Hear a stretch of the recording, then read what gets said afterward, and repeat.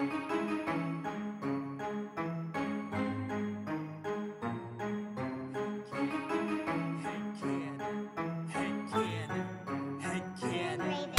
you wanna play a game? Do you like scary movies? Do you wanna eat some brains? Is your chainsaw arm groovy? How bloodthirsty could a talking plant be? Eat your liver with some fava beans and a nice Chianti. Come play with us forever, cause down here we all float. I never drink wine, so you're gonna need a bigger boat or a throat to choke. Whether you're in the prim or dairy, got red rum where you bled from. Put your dead son in a cemetery. It's him or Carrie. Be very afraid you'll be our number one fan and get carried away. All work and no play, you know it always means you're in trouble, son. I came to chew gum and kick ass and I'm all out of bubble gum.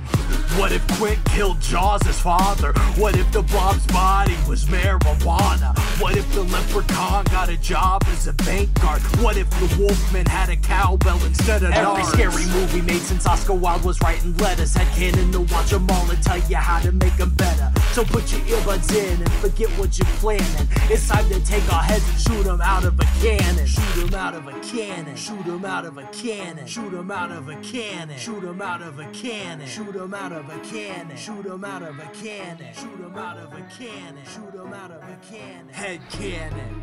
Head cannon. Welcome to Head Cannon. On tonight's show, we have a very special guest, good friend of the show, Mr. Josh Halterman. How are you doing this evening? Oh, I'm doing fantastic, man. I'm always happy to be here. Love being on the show. Love talking about movies. Oh, we love having you. We love having you. Brent, how are you doing up there? I had a nosebleed in the shower a couple days ago. Oh, no. There's no contingency plan for that, you know? I wiped off my fogless mirror or whatever, you know. Uh-huh. I keep in the shower for shaving. I looked at myself. I look like Patrick Bateman from American Psycho.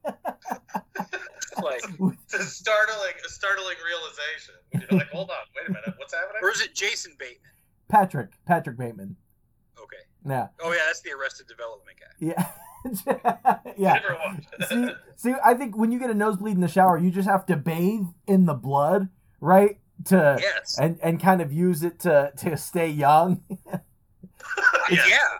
And I felt refreshed. It was just like this. Especially all over me. If you have any kind of like resentment toward yourself, it's almost like bathing in the blood of your enemy. You know what I mean? Like, if you're your own worst enemy, yeah. Yes, that's a good point there. That's right. It was fantastic. It was a rebirth yeah. for me. But no, it's good to have you on, man. And we were just so the listeners know, we've already been chatting for quite a while now. We almost forgot to start the show. We were talking about kidnapping it is kids. yeah, we are a few minutes in already. I lose track of time. Oh no, you're fine. You're fine. That's great. But like one of the things I was going to mention just kind of at the top is, as we've talked about in other, meetings we've had, I watch a ton of movies, and with the pandemic going on, it's only been exacerbated like to an unhealthy level. I've been going through an A24 kind of deep dive, which is the production company that did this movie, Midsummer, that we're going to talk about today. And Brent, as I understand it, you hadn't seen this one before. I think Corey had, right? But I've definitely seen it a couple times. Yeah. I love this movie. But Brent, you hadn't seen it? I have seen it, but I'll say this: there are some movies that like I like to think of. I ADD watch them. Sure. And so I read the description for this one. I've done the same with another one. There was another one. It's not called Cannibal Holocaust. It's this other one that's really weird, where these not activists, but like well-doers fly to like South America, and like their plane crashes, I think, and then they get held hostage by these cannibals, and they get brought in, and they get put in like bamboo cages and whatnot. Well, like just like Midsummer, I read the description and I was like, I'm not watching the first 30 minutes of that movie. I want to go right to like the action. And so that's what I did and I went right to like the bamboo cages and the people getting slaughtered. I'll forget the name of them. Green something. I was gonna say it's Green something. I can't remember exactly the name. Is that Okay. Is that Eli Roth? No, I don't think he's in the. Anyway, Inferno maybe something Green Inferno. Is that right? That sounds. Anyway, Yeah, I think you're right, man. I think Green Inferno is ringing a bell, and it is an Eli Roth movie. The description caught my eye in the same way as Midsommar, and so I advanced in Midsommar and totally missed out on the whole like why this lady goes on this trip.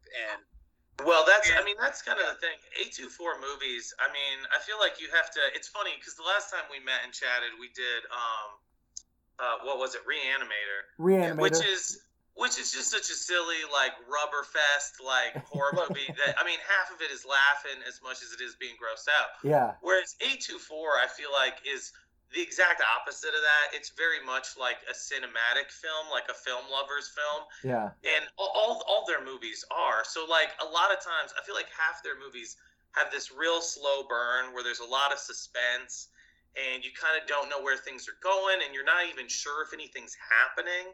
Yes. And then all of a sudden things get really fucking twisted and dark and like change kind of on a dime near the end. Like The Witch is very much like this. Mm-hmm. You guys saw that one? That's also by A24 or The Bitch or whatever. Yeah. And then Hereditary. Hereditary was by Ari Aster, the director of this movie, Midsommar. And so that one is another one where it's like, let's do a 4-minute pan in on a dollhouse with a severed head. And you're like, the fuck is happening right now? Like, what is this? I'm watching. And Midsommar has a lot of stuff like that too. But I feel like this one, especially for this director, it's much more refined and it like kind of plays with the suspenseful stuff and it doesn't get too slow. You know, parts like just when you feel like it's getting kind of sleepy and slow, something real weird will happen, or something will make you go like, I feel really uncomfortable and kind of dirty.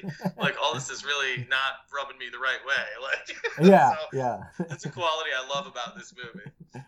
Yeah, well, and for our listeners, so we're talking about 2019's Midsommar, and we did cover in a previous episode with Adam Dix the Ari Aster's previous movie Hereditary. So if anybody wants to follow along, go listen to the first movie and then listen to this one. But yeah, this movie, I go back and forth on which movie is more unsettling, Hereditary or Midsommar. I think I like Midsommar more just because I think Midsommar's like the bright version of Hereditary, right? Hereditary like is very dark. That's what I was thinking. And Midsommar is like bright and shiny. And it's almost more unsettling because it's like set in this like bright, sunny atmosphere, you know? Well, yeah. I mean, I was going to say that's kind of where I go with it too, because it's like when everything's kind of dark and ominous, I suspect, ominous things. But Midsommar has this way, first of all, of being super fucking dark at the beginning. Yeah. When her like sister kills herself, and spoilers for people, like, but it is in the first 5 minutes. Right. I mean, if you consider a spoiler the first 5 minutes, but yeah, super dark. The way there's like the murder suicide thing, and it's in a super dark and eerie way. And then they also, which I find really fascinating because it's a movie choice that I think is really brave and hard to pull off. They decide from the onset to kind of make every character unlikable in some way. Like none of them are really great characters. They're not idealized like film figures. They're just like kind of real people that you sort of knew at college that you didn't care for, and you grew up and moved on with life. I mean, even in the beginning, and we talked about this, and we'll talk about it more as we go a little bit, but even Christian, like you hate Christian at the beginning, like off the top, he seems like a shitty boyfriend. Yeah. But before the death stuff happens, you're kind of like, oh, he's got this girlfriend. Like I know these chicks, like. And then that happens, and you're like, oh, God. Like, now she has a legitimate reason to be upset. Her whole family just died. Right, yeah. Before that, you're kind of like, oh, Christian, I hear you, man. Like, she's a pain in the ass. Like, she's not what you want to be dealing with. So the director does this thing, Ari Aster does this thing where he kind of makes you like them and then hate them, like, and pulls it back and forth a bunch, to where you're like, I don't know how I feel about any of these people. But as the movie goes, you really don't feel comfortable about anything that's happening. Right, yeah. And as you said, because it's bright and alluring, it kind of draws you in with this false sense of security. Like, oh, it's nice out. Like, what could happen? And, then things really bad start to happen. Well, and I think he does that with the cult as well, right? Because at first you like them. You're like, oh, this is nice, and they're welcoming. And I think it's a good choice to have it be... Because it's like another culture and they go over to Sweden, like watching it as an American, like I don't know where the line is between, like, for instance, if they had set this movie in the United States and they go to a place like this in the US, I would immediately be like, well, that's a fucking cult. That's a straight up, that is a cult. But they go, you know, you said it somewhere else, somewhere unfamiliar to me, and they're doing these, you know, they're like, oh, this is like a traditional Swedish community. Right. And I'm like, to be honest, who has seen Sweden in the summer? It's unfamiliar to the whole planet, except if you live in Sweden. Right. Because, like, what is that, like 3 months that it's like that? I didn't even know it could be like that. Right. Either. Yeah. I doubt that that's even real, you know? So. You're right. I don't know that. You're right. So. There's never nighttime. That's what you're saying. Yeah. Yeah. Or that it's right. So, you know, setting it in this, like, foreign culture, this entirely foreign land, you're caught off guard because you're not, you know, in a more familiar setting, you would immediately be like, oh, this is a cult, this is weird, something's off here. Yeah. But since it's already kind of a foreign environment, you're like, okay, this is, you know, kind of rustic, like, and I think, like, you know, just to kind of talk about the movie in general, I think he's condemning. I mean, you could interpret this movie a lot of ways, but I definitely think on one hand it's like condemning cults and like the ability, which kind of ties into Hereditary too, right? Because they were the machinations of Hereditary. It was like the grandma, the matriarch of the family, like the whole movie was like they were all on puppet strings from this cult that was behind the scenes to turn the kid into like the god Paimon or whatever, right? Yeah, right. so there's a theme at like both of these movies have to do with cults and people being susceptible and emotional, especially when they're like at a low point in their lives, being manipulated emotionally into these kind of groups. And I forget where I was going with that, but anyway, you know, so it's the fact that it's like already unfamiliar, you're kind of caught off guard, and anything is, until shit really hits the fan, you're like, but that's kind of the other thing I love about this movie is that, like, you know, in a lot of suspense type movies, or, you know, you tend to have this longer play out where you don't really know when shit's going to hit the fan, or in horror movies it happens really early, but in this one it's like you get to this cult and you're like, oh, this is cool, like these people seem kind of straight and everything seems fine. And then they go out to the cliff, and you see this horrifying, like, you know, suicide thing where you're just like, what the fuck just happened? Like, right. This is way too early in the movie for me to be seeing this. Like, I would get the fuck out of this place right now. Right. Like, what are they doing? And then, like, they tried to. The trip seems like a good idea. But as soon as it's like, let's go to this meadow. Oh, sorry.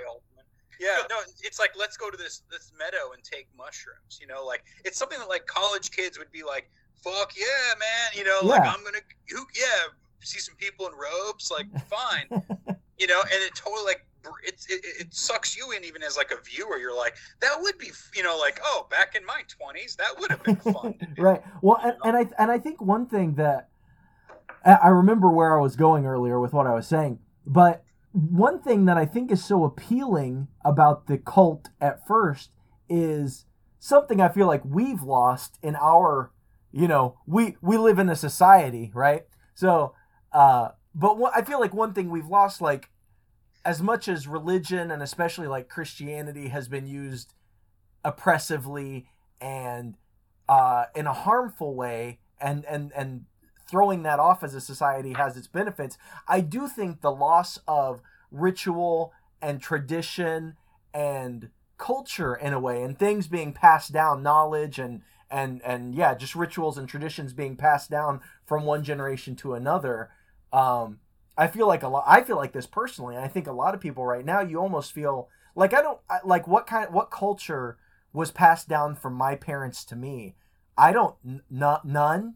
You know, box mashed potatoes, you know, like, you know. So yeah, you know, and then the argument would be like, that is it, you know, that we don't really see our culture because we're in it. Right. Well, yeah, and I think a lot of people, or at least me especially, but I think, you know, people in general, like, feel kind of adrift and kind of untethered to any kind of like longer tradition of any kind of lineage before you. You know what I mean? I do. But I think Halterman might be frozen. Let's see if he's trying to get back in. Maybe he's coming in on like a different. Yeah, there's a guest user now, but it's muted. Okay. It's unmuted now. Are you with us, Halterman? I feel your presence, Halterman. If you're here, knock twice. Everyone touch the mouse pad on their Ouija board laptops.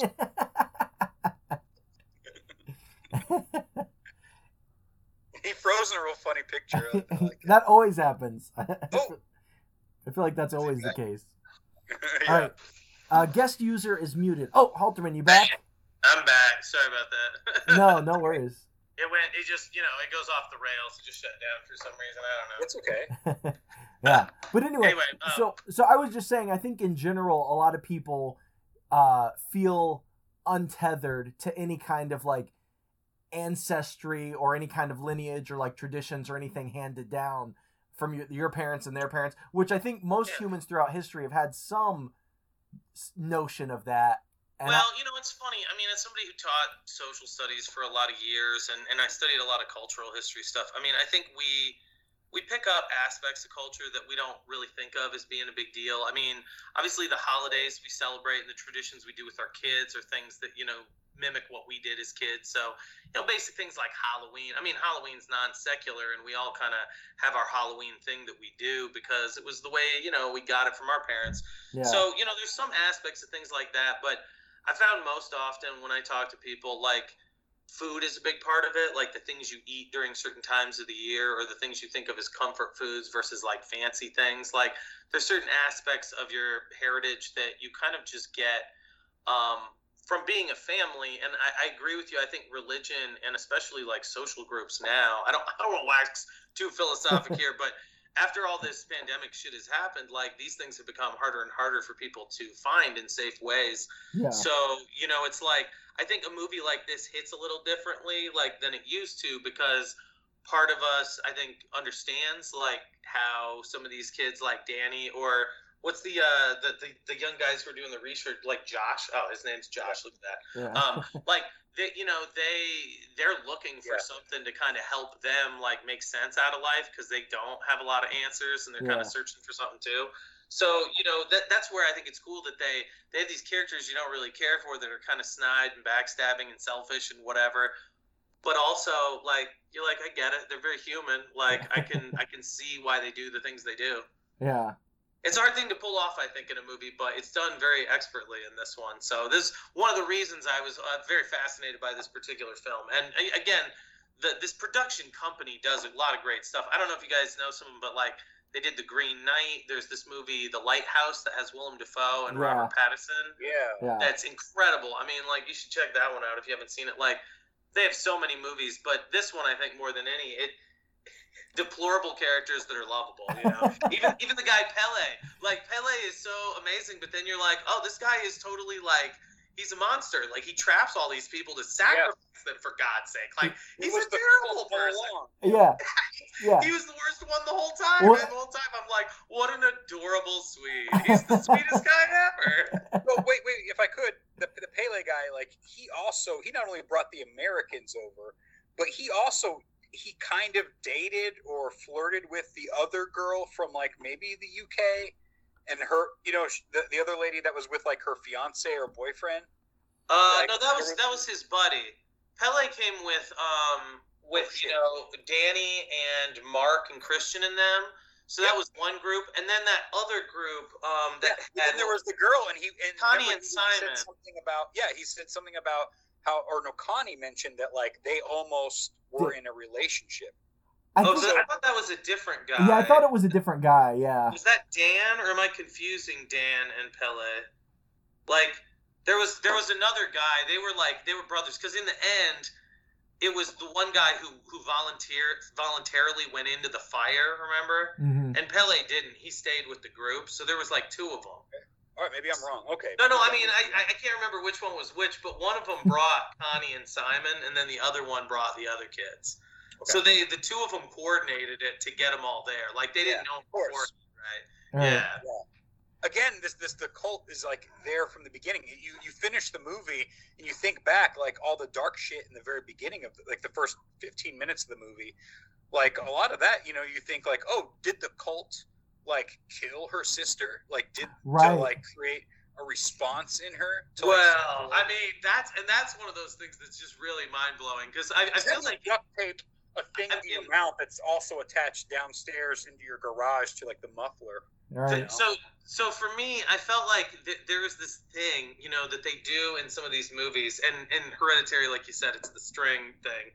But with this, it's like the whole time you're wondering, is this just a cult or is there actually like magic going on here? Right. And when they're doing that maypole shit and she starts speaking their language, I was like, oh damn, this is magic. Like, so then, like you said, Brent, I think like, yeah, maybe her family's dead because it was part of the witchcraft. Right. Like, because or maybe it was just part of like the universe setting up this weird thing. Because I feel like when they all get together and she says she wants to go, Pele's like, this is what I was missing. This is what I was waiting for, and the universe brought it. Yeah. And then in the end, right, he gets rewarded. They're like, for being these great cult dudes who can like sense things in the universe and brought all this to us, they were like, you get to decide, and one of them went in the hut and the other one stayed out. Yeah.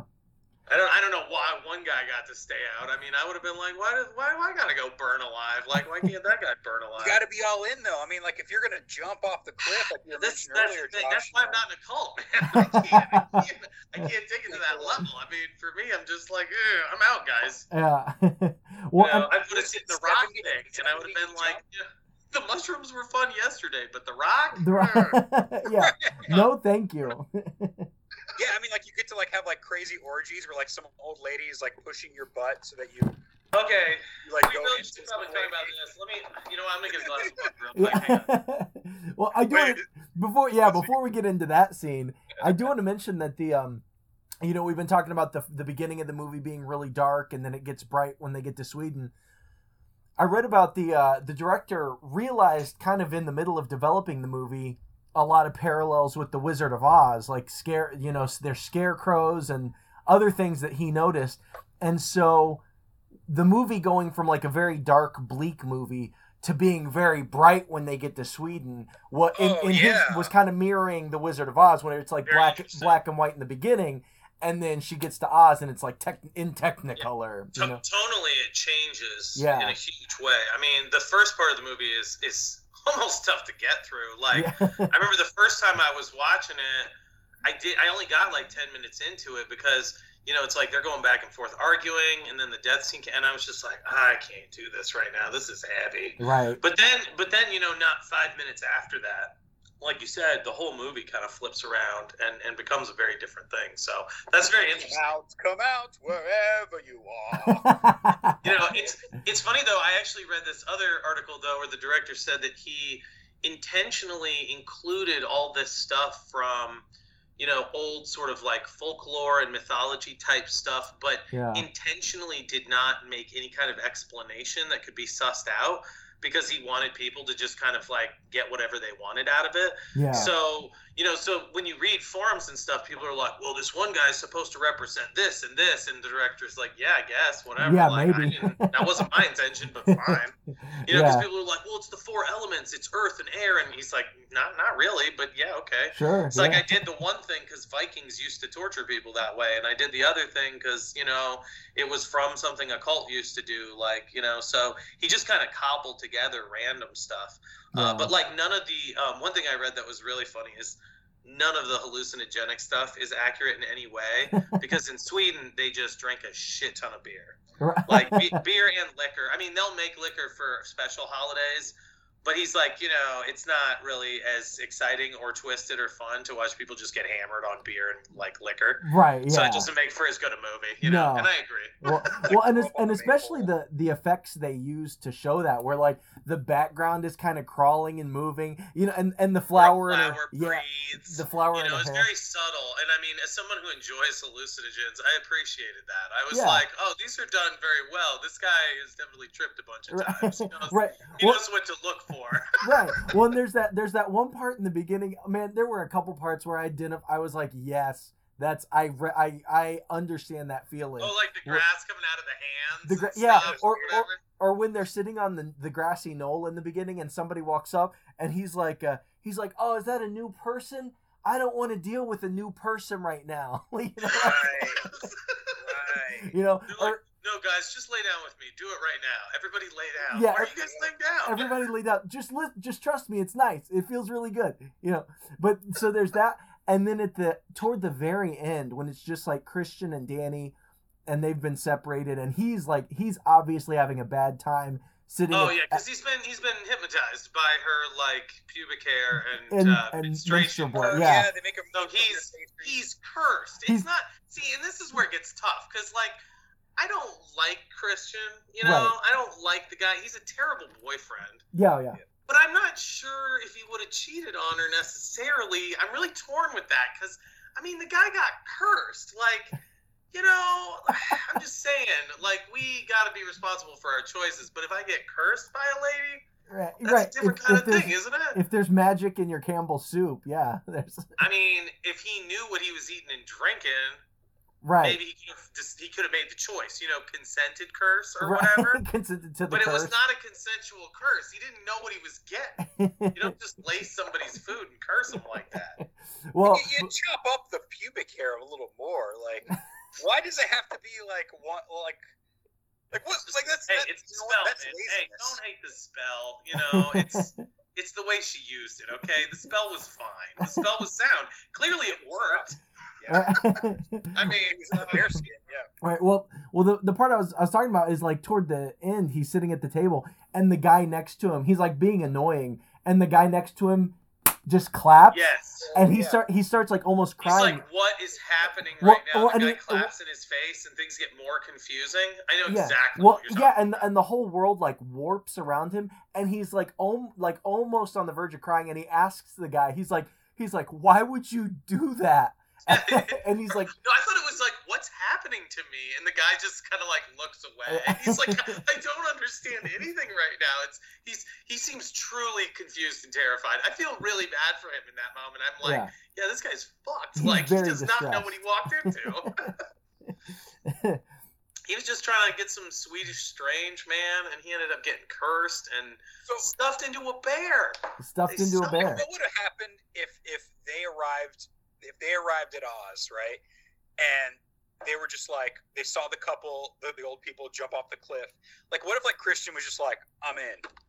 I'm fucking in. Like, I'm down. I love this. I'm all in. Like would they have still killed it? Like, or is he predestined? No, it's tough, man. I mean, because this is the thing too. Like, I always think about it that way too. Yeah, because like, what was the original plan? Like, Danny wasn't even supposed to be there, right? So that makes the whole situation much more complicated.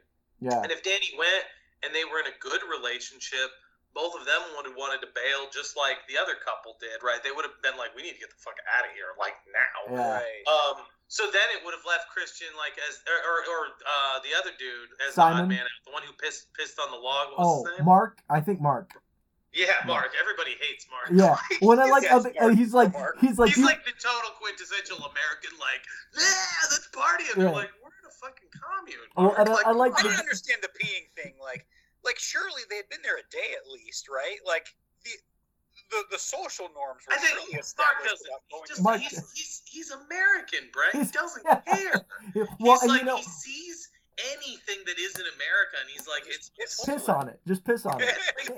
It's not my house, my personal house. It's not my collection of guns, so I might as well just piss on it. But like, if I'm at like a steakhouse, I don't just like walk out to the parking lot and fucking piss on a parking cone. Like much less if I went to a foreign country and was entertained by a family or a dignitary, and I'm just like, it's cool if I piss right here, right? Like just on your car. Like, yeah, you know, I have to question your patriotism. You know, he's such a terrible dude. I mean, he's so terrible. Well, so, that's my whole thing. Is like back to your point though. Is like I feel like that was part of the magic, right? Like, could it have been Christian? I don't think so. I think Christian was always part of the. You know, he needed to Lebowski style inseminate that chick. You know, die, and then, you know, they get their new member from Danny or whatever. You know, because think about it too. Like, what did the cult, they lost 2 people, right, who sacrificed themselves. Yeah. And then 2 that died of old age, right? Right. But then they got a child in the new chick, and Danny joined. So the 2 that were born were replaced. Yeah. So the only people who left were the old ones, and one of the new ones is a young one. So, like, again, the cult's doing this whole seasonal cycle thing where they're trying to, they're replacing, but Christian doesn't really make that happen unless he dies. Or You also have like a weird inbreeding thing as well, where they hold in regard someone. That's the weird part of the movie. I was a little unclear about that part of the movie. To be honest. When they talk about and man, some of the quotes, because they talk about intentional inbreeding, and he says, it's like an oracle. It's like their version of like an Oracle of Delphi. Yeah. Right. Well, that's weird. He says Reuben is unclouded by normal cognition. It makes him open for the source. And then he says oracles are deliberate products of inbreeding. I feel like that's kind of part of how they were able to send out people and bring people back is like the kid draws pictures and they look at the pictures and they put the pictures up on the thing and they're like, Bertram and a bear, okay.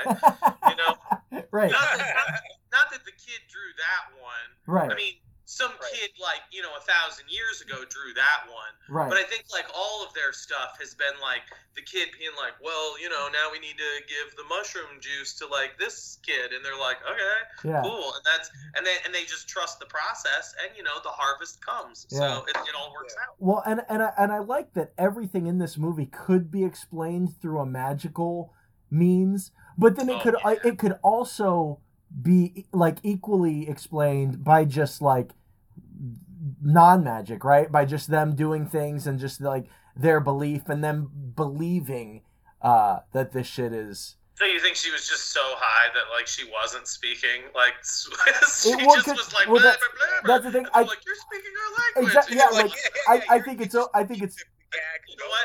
I'm not going to rule that out. I'm not going to rule it out because they do a lot of hallucinogens over the couple days they're there. So I'm just going to say, like, it's possible. Yeah, I think that's the thing. I think it's open for interpretation.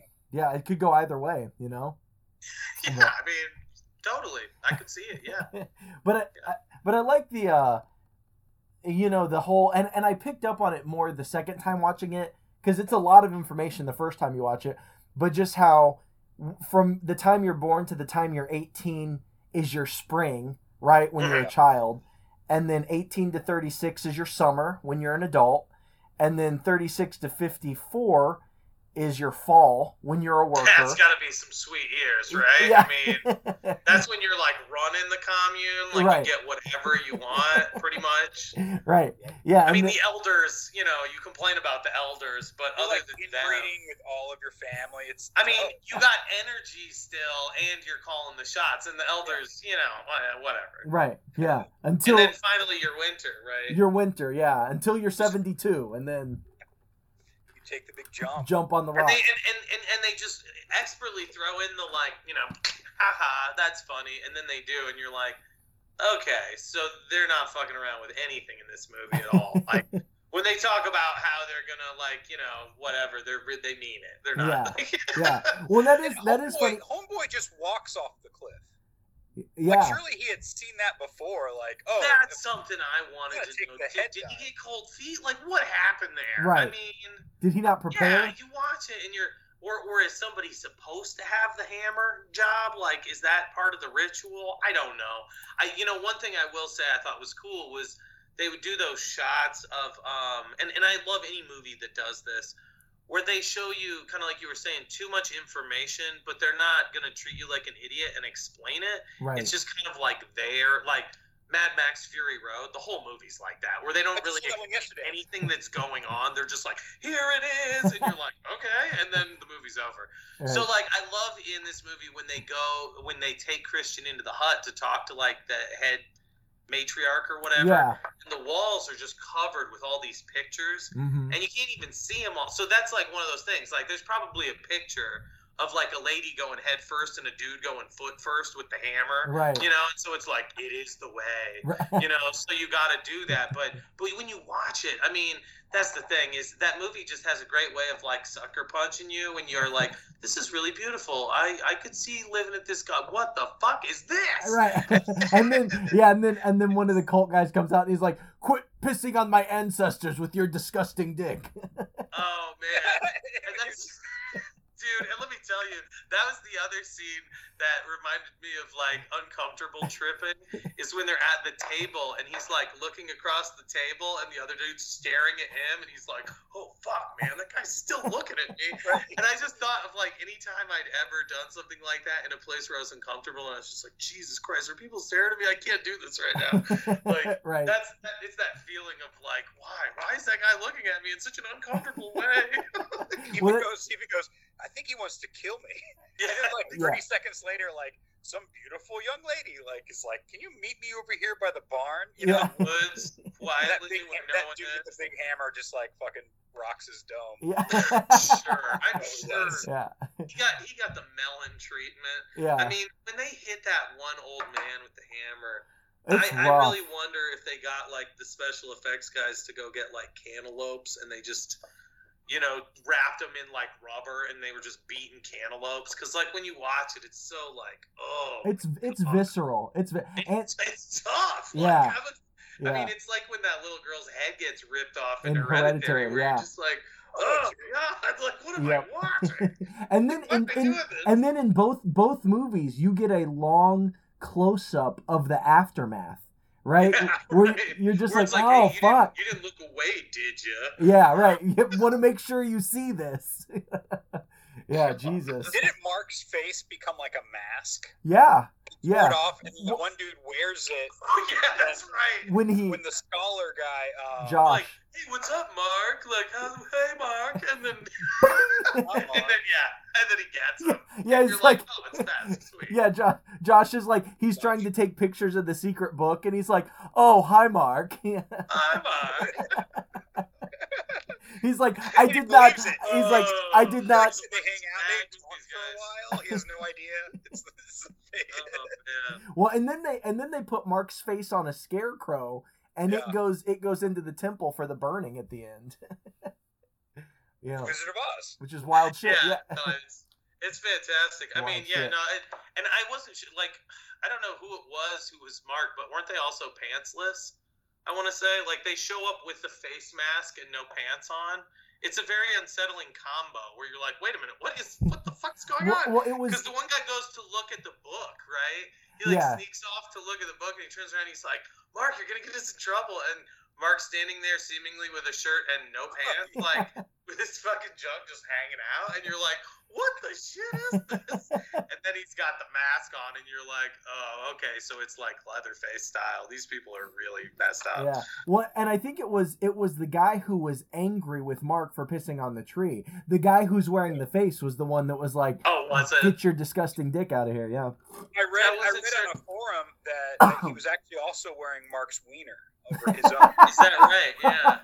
That's cool. That's cool. That's a statement. Yeah, that definitely lets people know who's in charge. just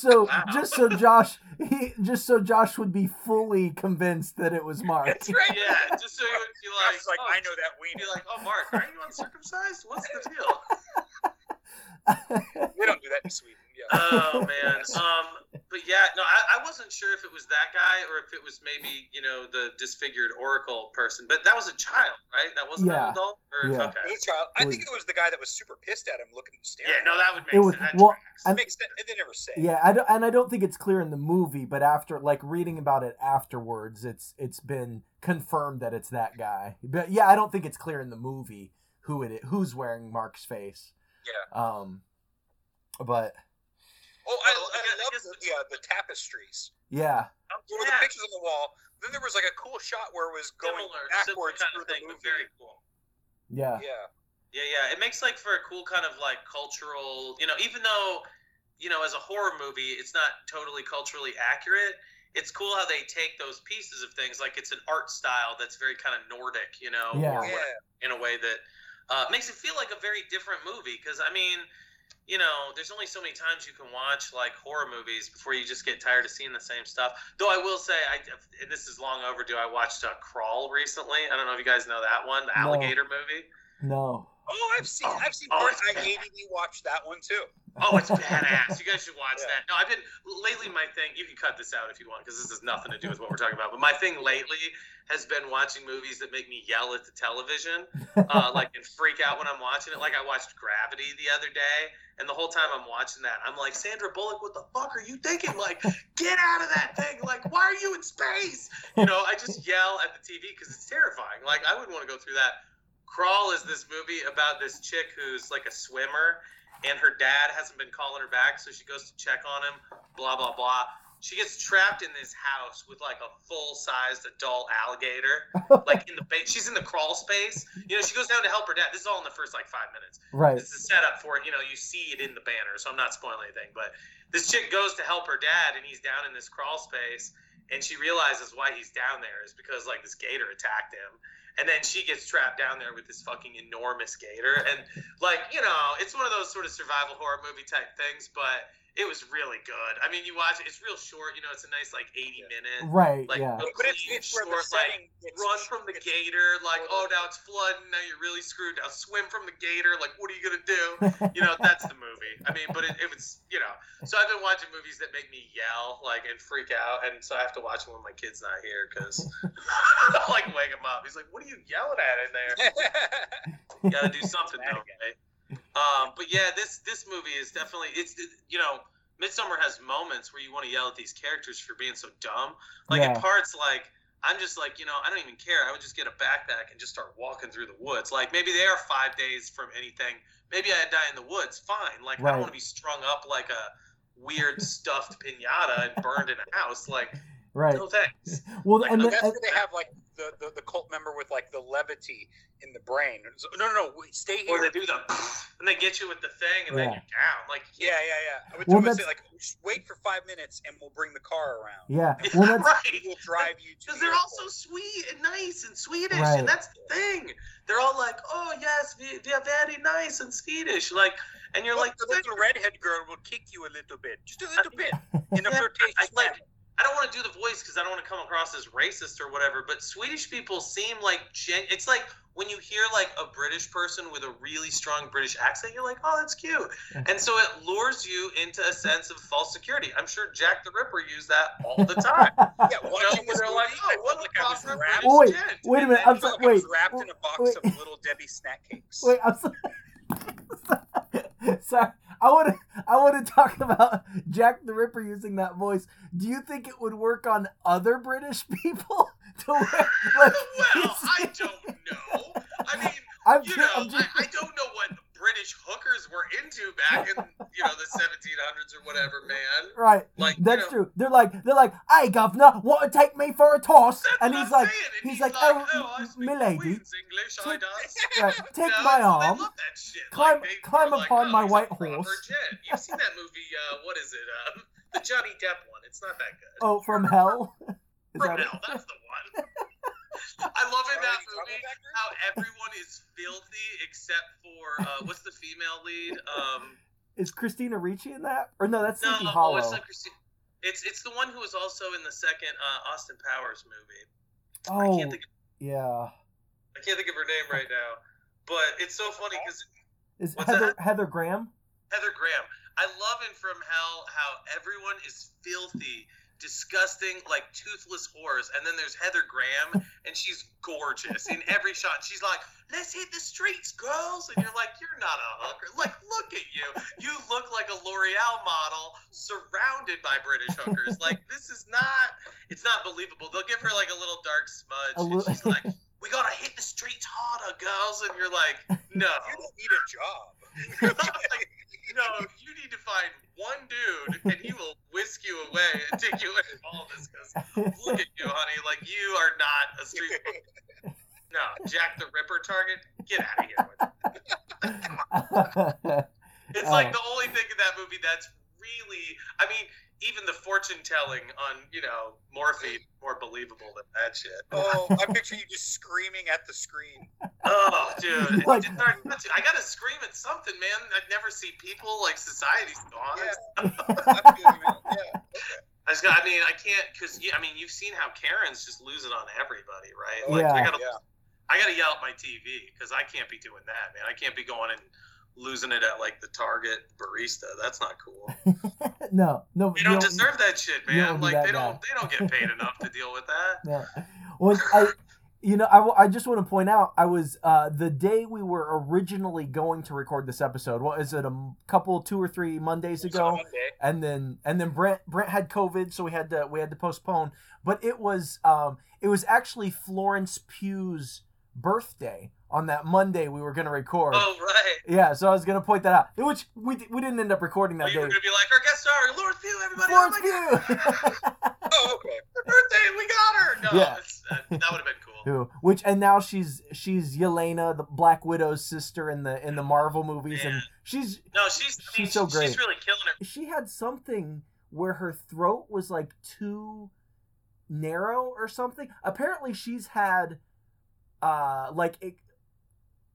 extreme surgery on her throat, like maybe even had a pipe put in there to like. Oh, really? Yeah, and apparently that's part of the reason she's got such a like. There's like necklaces and stuff. Well, that may be too, but she's got like a husky, like her voice. I guess part of that is because of like all the surgery and everything she's had. And to take a detour into the Marvel movies for a minute, the Mark, the guy with the disgusting dick. He's gonna be Adam Warlock, yes. Yeah, played by Will Poulter. He's gonna be Adam Warlock.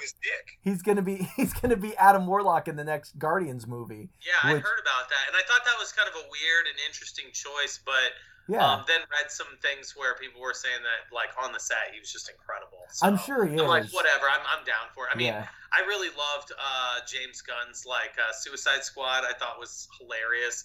I mean, I went to see that twice in the theater, but I have that membership thing. Right. I fucking laughed through that whole movie. I thought that movie was incredible. You talk about your membership a lot, I've noticed. Yeah, no, I know. I've been like, I've got this friend, and he could just shit out. Have you seen that Peacemaker thing at all? I haven't, no. I just started watching it. I'm like there's only 3 up, and I'm like 2 into it, but, it's one of those things, man. John Cena, I think, I don't know what it is, man. I guess I just forget, because I don't watch professional wrestling. But those guys, I mean, they put a ton of work into entertaining a lot of people and being super funny and high energy or just, like, very captivating. And he's been in a couple of things lately I've been super impressed by, like, and I mean, not movies that are, like, cinematic works of art, but, like, he was in that Fast and Furious, what was it, 9 or 8 or some shit? One of them, who the hell knows? And I thought he was great, and I was like, yo, he's fucking killing it. I'm into last time. Did we talk about that a little bit? Yeah, no, that movie was great. I've been meaning to watch the Fast and Furious series because. Oh yeah, no, I went through all of them. I mean, and they're like some of the worst movies I've ever seen in my life, but they're also really funny. Like, and by the last one, they were even making fun of House 2. I mean, there's parts of it where they're like, how are we not dead? Like, we should be fucking dead. Like, so I mean, it kind of becomes like a whole joke of the series. But we talked about how it's like it's Marvel for like Middle America. It's like it's hillbilly Marvel, right? That's what we were talking about. I remember this now. Me too now. Yeah. Definitely what it is. Yeah, no, it's Marvel for hillbillies. But I mean, whatever. Everybody's got to have their thing, I guess. Right. Yeah. Yeah. Whatever. Well, yeah. Whatever floats your boat. Yeah, man. I mean, I'm down to watch all of them. Like, I don't care. But no, I thought James Gunn did a great job with that shit. And John Cena's really funny in this new Peacemaker show. And the only thing I'll say about it is he has a pet eagle named Eagly. And nice. His eagle steals the show, man. His eagle is fantastic. Well, I've seen the opening. There's like a dance number that opens the show, right? Yeah, there is. I've seen that. I've seen that clip. It's that whole dance number is funny because it has this weird reminiscence of like, I don't know. I love when directors try to do that thing where they make something retro without being too on the nose about it. It's like if you use the right amount of like pink fluorescent highlights and like a weird 3D thing that isn't very 3D, but it's like lines, segmented lines Right. coming out of the back, to make it look like an 80s video game. Yeah. There's some directors that just do this very well, and James Gunn has a way of doing this that I just really love. He makes things very like a nod to stuff without being exactly the same. Without being too much, yeah. Yeah. So it's cool. Well, I wanted to mention you mentioned earlier I think you just briefly touched on it, but I looked it up after watching this movie that when Christian finds Simon and he's like flayed open in that shack and his lungs are outside of his body, like still breathing. Apparently you mentioned this, but it's not known whether this was actually done or not, or if they just wrote about it. But that's like you mentioned, it's a Viking form of torture called the blood eagle. Give you wings. Yeah, that was at least written about. I don't know if anybody ever actually did it, but it sounds fucking mortifying. Yeah, well, and apparently the whole thing is that you can stay alive like when they do it. And to my knowledge too, and again, I studied a lot of stuff, when I did my history degrees and master's degree and stuff, but like during the Spanish Inquisition, they would do things like this to people all the time, because they wanted to mutilate and torture people, but also keep them alive as long as possible to question them and stuff. So, right. Again, to my knowledge, like I think some of these things were also practiced then, but yeah, just horrifying stuff. Like I can't even imagine half the things that medieval torture involved. Like it's too much for words. Yeah, no. On the rare occasion, it would be like if you took super glue and just like put it on your pee hole. Dude, there are so many bad ones. Like the worst one in my mind is one where they basically have you sit on a pyramid. Yep. Okay. Yep. And then they tie these really heavy weights to your ankles. And then they just keep adding more weights until you like start to split on the pyramid. Yeah. Whoa. Yeah. Yeah, no, and I mean, again, I don't even like just thinking about that hurts my ass. Like, it's not a stuff that I even want to like imagine. Yeah, it's terrible. Yeah. Yeah. That's the kind of stuff they do. Or the other one, which I know they did at the Hanoi Hilton for Viet Cong prisoner, hotel, Vietnamese prisoner POWs, like. It's part of room service. Yeah, right. They That's would do this thing where Tennessee, they would right? they would tie your hands behind your back, right, and then they would hang your hands on like a meat hook from the ceiling, so that your arms would have to come up like this way, right, and it would cause your shoulders to like separate, so that your arms are hanging backwards, right, like as you hang from the ceiling, and they just put you up there for 2 or 3 days, and then eventually take you down. Relocate your shoulders and be like, you want to talk or should we put you back up there? And that's like how they would and people would be like, I don't know anything. Right. Like, what do you want me to tell you? And then like, you just I'm a pilot. Like, I don't know shit. Right, and like, then you just start like, you start making up shit. You're like, I don't know. I'll be just like, yeah, no, I mean, give me a map. I'll point at stuff. Like, bomb this area. I know. It probably looked like a Hollywood like writer's room. Oh, it's crazy. You're thinking of like crazy shit, Yeah. Just throw a dart at a board, really. I feel like those dudes from Jackass would like be really good at torturing people. Oh, dude, yeah. What did that look like? Remember that time we did that thing to each other? We should do that to him. Well, yeah. Wait, yeah, that hurt, man. So do you think there were a bunch of like torturers like in a writer's room together, like pitching ideas? It's like, oh, what if we sat him on a pyramid? And the guy's like, oh, and then we could tie weights, and they're all like laughing, and they're like, oh yeah. You know what else would be a good idea? Right, and then like one guy who sucks is like, we just stab him 3 times in the belly, and people are And like, that's not fucking good. They're like, God damn it, Sam, get out of here. How could there be any bad ideas at a torture writer's room? You about this. God damn it. We talked about this. You're fired.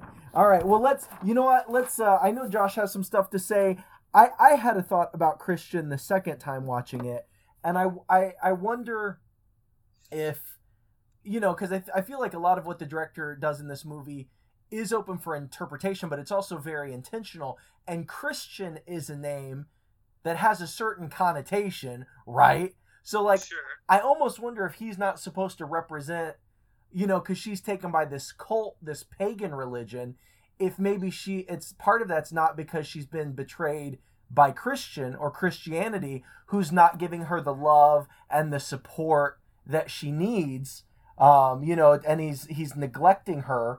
And then I also thought that as a representation of like white Christianity, it's also interesting that he ends up stealing inspiration and the discovery of the one black guy who's there. He like tries to take credit for his, you know. Well, I do like the way you threw that in there. That's pretty fantastic. I mean, I'm not gonna lie. Like, part of me, when you were kind of going through, you know, the connection as a religious thing, I mean, I kind of see it. I don't disagree.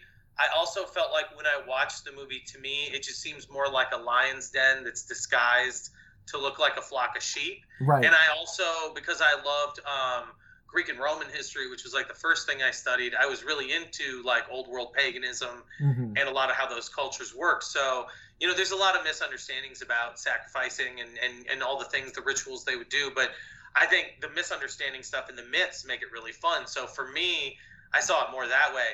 But when you threw that whole thing in there about Christian co-opting Josh's stuff, the right. white man conquering over the black man's like innovation and idea, right? That sold it for me, man. I gotta tell you, like, I think you're onto something there. Cause I don't know. It's just a thought that occurred to me, you know.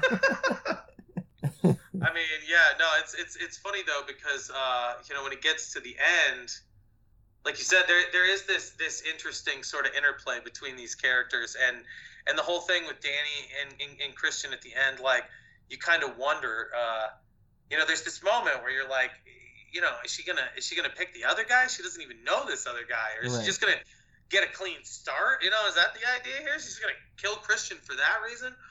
But you know, I mean, to me, it's funny because like there's so much magic going on. Maybe I guess I missed the overall religious implication. To me, it just seemed more like, I don't know. Yeah, it just seemed more like a trap that was laid that like threw him off. Whereas like when I watched that other movie, The Witch, there is this whole thing where the family is like they're like a Puritan family, and they're thrown out of like a Plymouth type colony for being too like extreme.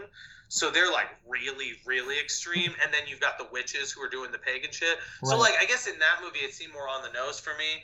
But I do like what you're saying, man. I think there's some good, interesting, there's some interesting weight to that. Well, and I think the thing I like about this movie is that I think there are multiple interpretations that are probably equally valid. You know, I don't know, like you were saying earlier, I don't know that there's one right interpretation of this movie, you know, and what his intent was. But I guess the big question always is like, did Christian deserve it? Like, did he deserve to get burned inside of a bear? Because, like, I was mentioning to you guys before we started, there's a lot of forums where people heavily debate this. Like, did Christian really deserve to get burned in a bear suit? Did he really deserve that? Yeah. I mean, let's go through the facts, though. He was a really shitty, unavailable boyfriend. Yeah. Some might say even kind of emotionally abusive. Yeah. I mean, he sort of gaslights her a lot and is like, you shouldn't be upset about things. Why don't you get over it? I mean, he's kind of like 101 bad boyfriend. Like the whole time you're like, why doesn't she dump this guy? But she is kind of codependent and has a lot of issues of her own. So whatever. This is the other thing, right? Is Danny in a position to kill this poor dude? And to like, should she be his executioner? I don't know. What do you guys think about this? Honestly. Yeah, let's. You know, I think we should all go around and give an answer. I'll go first. I think that if Christian is a metaphor for Christianity, then yeah, absolutely, sure, burn him in a bear suit. But if we're going solely on just the superficial level of plot and what happens in the movie, the humanism side of you, no, I don't think he any sin was great enough to be burned alive in a bear. Brett, where do you weigh in on this? I don't think he should have been murdered. Yeah. I mean, this is horrible. I think what a way to go. Yeah, that's a reasonable position. Yeah, I don't see why people are arguing that. You know, like, he was a bad boyfriend. It's like, okay, like, what did he?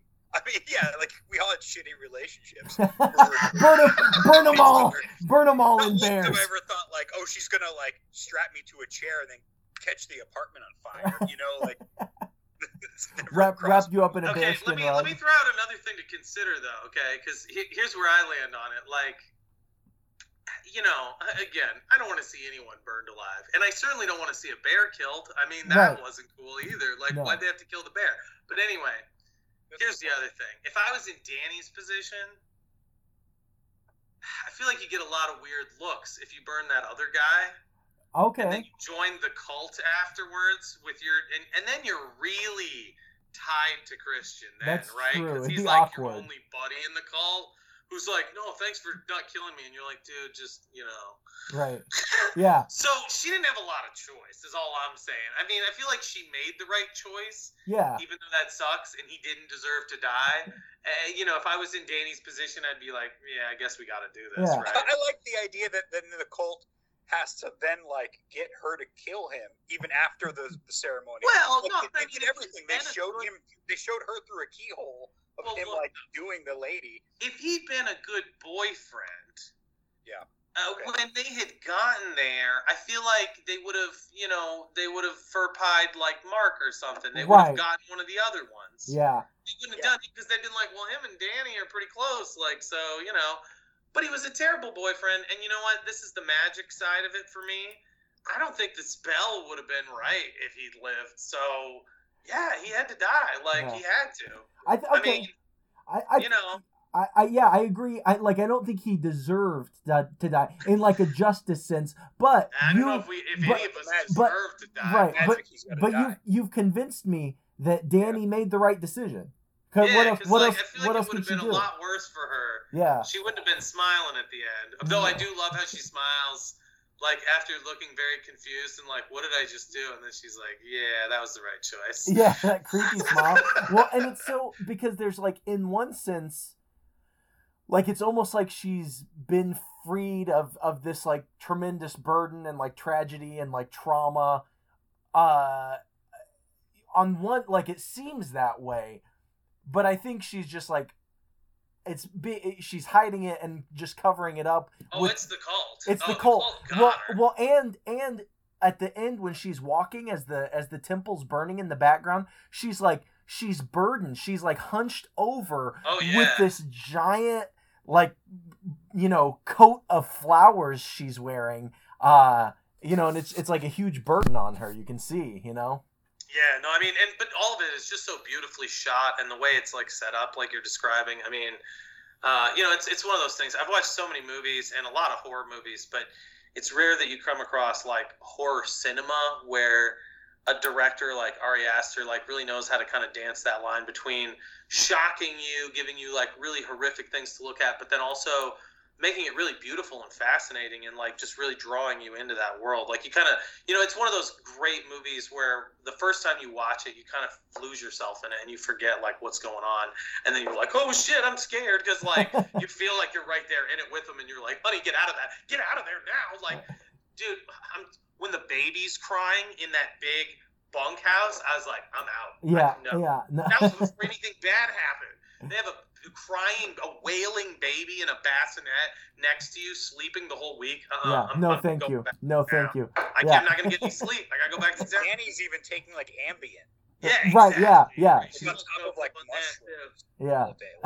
Well, okay. So I know Brent's got to get his kid to bed soon. I want to just say, while you guys kind of collect your headcanon, one other thing I just wanted to point out that I noticed on my second rewatch is that throughout this movie, Danny is the only empathetic character. She empathizes with everybody. She's just always empathizing with other people. And even as the girls are dancing toward the end, when she's crowned the May Queen, the other girls are falling and she's worried about them until she's pulled back into the dance. And then everybody else in the movie, either the other Americans lack empathy, or with the cult, it's a feigned performative empathy. Where the only one I would disagree with is Pele. I feel like he pulls some love magic on her with the portrait and with remembering her birthday and all these other things. He is more of a boyfriend to her than Christian ever was in the span of 2 days. Yeah, no. So he taps into her in a way that nobody else really does. That's true, but I think that's more manipulation than it is true empathy. I wouldn't disagree. I mean, well, I don't know. You can use empathy against people too. I guess that's true. Just you can read people doesn't mean you sympathize with them. So I mean, part of me feels like he's very empathetic, but he uses it to like get the cult what they need in a harmful way. Yeah, I can see that. Yeah, not in a good way. She's innocent empathetic though. Yeah. Yeah. Next week, we're watching the 1990 film The Exorcist 3 Legion. And as always, you can follow us on social media, on Facebook at Dangersplosion Presents Headcanon, on Instagram at HeadcanonPod, on Twitter at Horror Movie Pod, and you can always follow the subreddit r/Horror Movie Pod. Right on. Well, do you guys, either one of you want to jump in first, or I can give my headcanon first? It doesn't matter to me. Oh, I'll do mine last because it's short and sweet. You guys already know what it is. We talked about it. Okay. Well, mine is, I'll make mine brief.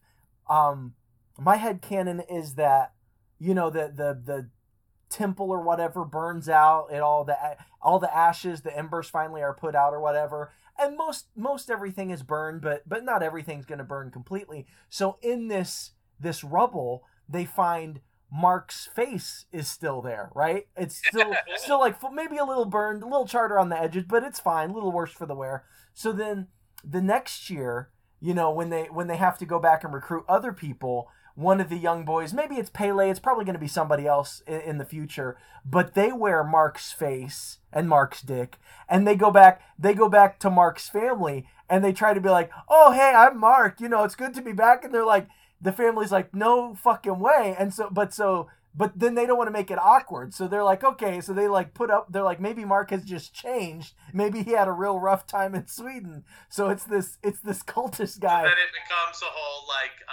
sitcom-y type thing. Yeah, where he's like trying to trying to go on a date and impress his boss at a restaurant at the same time. Yeah, it's a whole. He's like, hold on, you order dessert, I'll be right back. And he's yeah, like, it's a fish out of water story, right? He's trying the to. mask is kind of falling off. He's got to like apply epoxy. Put his face back up. Yeah. Mrs. Doubtfire style, Yeah. of course.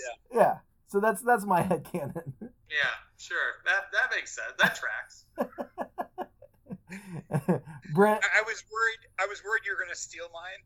Oh no. Because mine's in the same setting. It's the next day. The embers have burned down. Okay.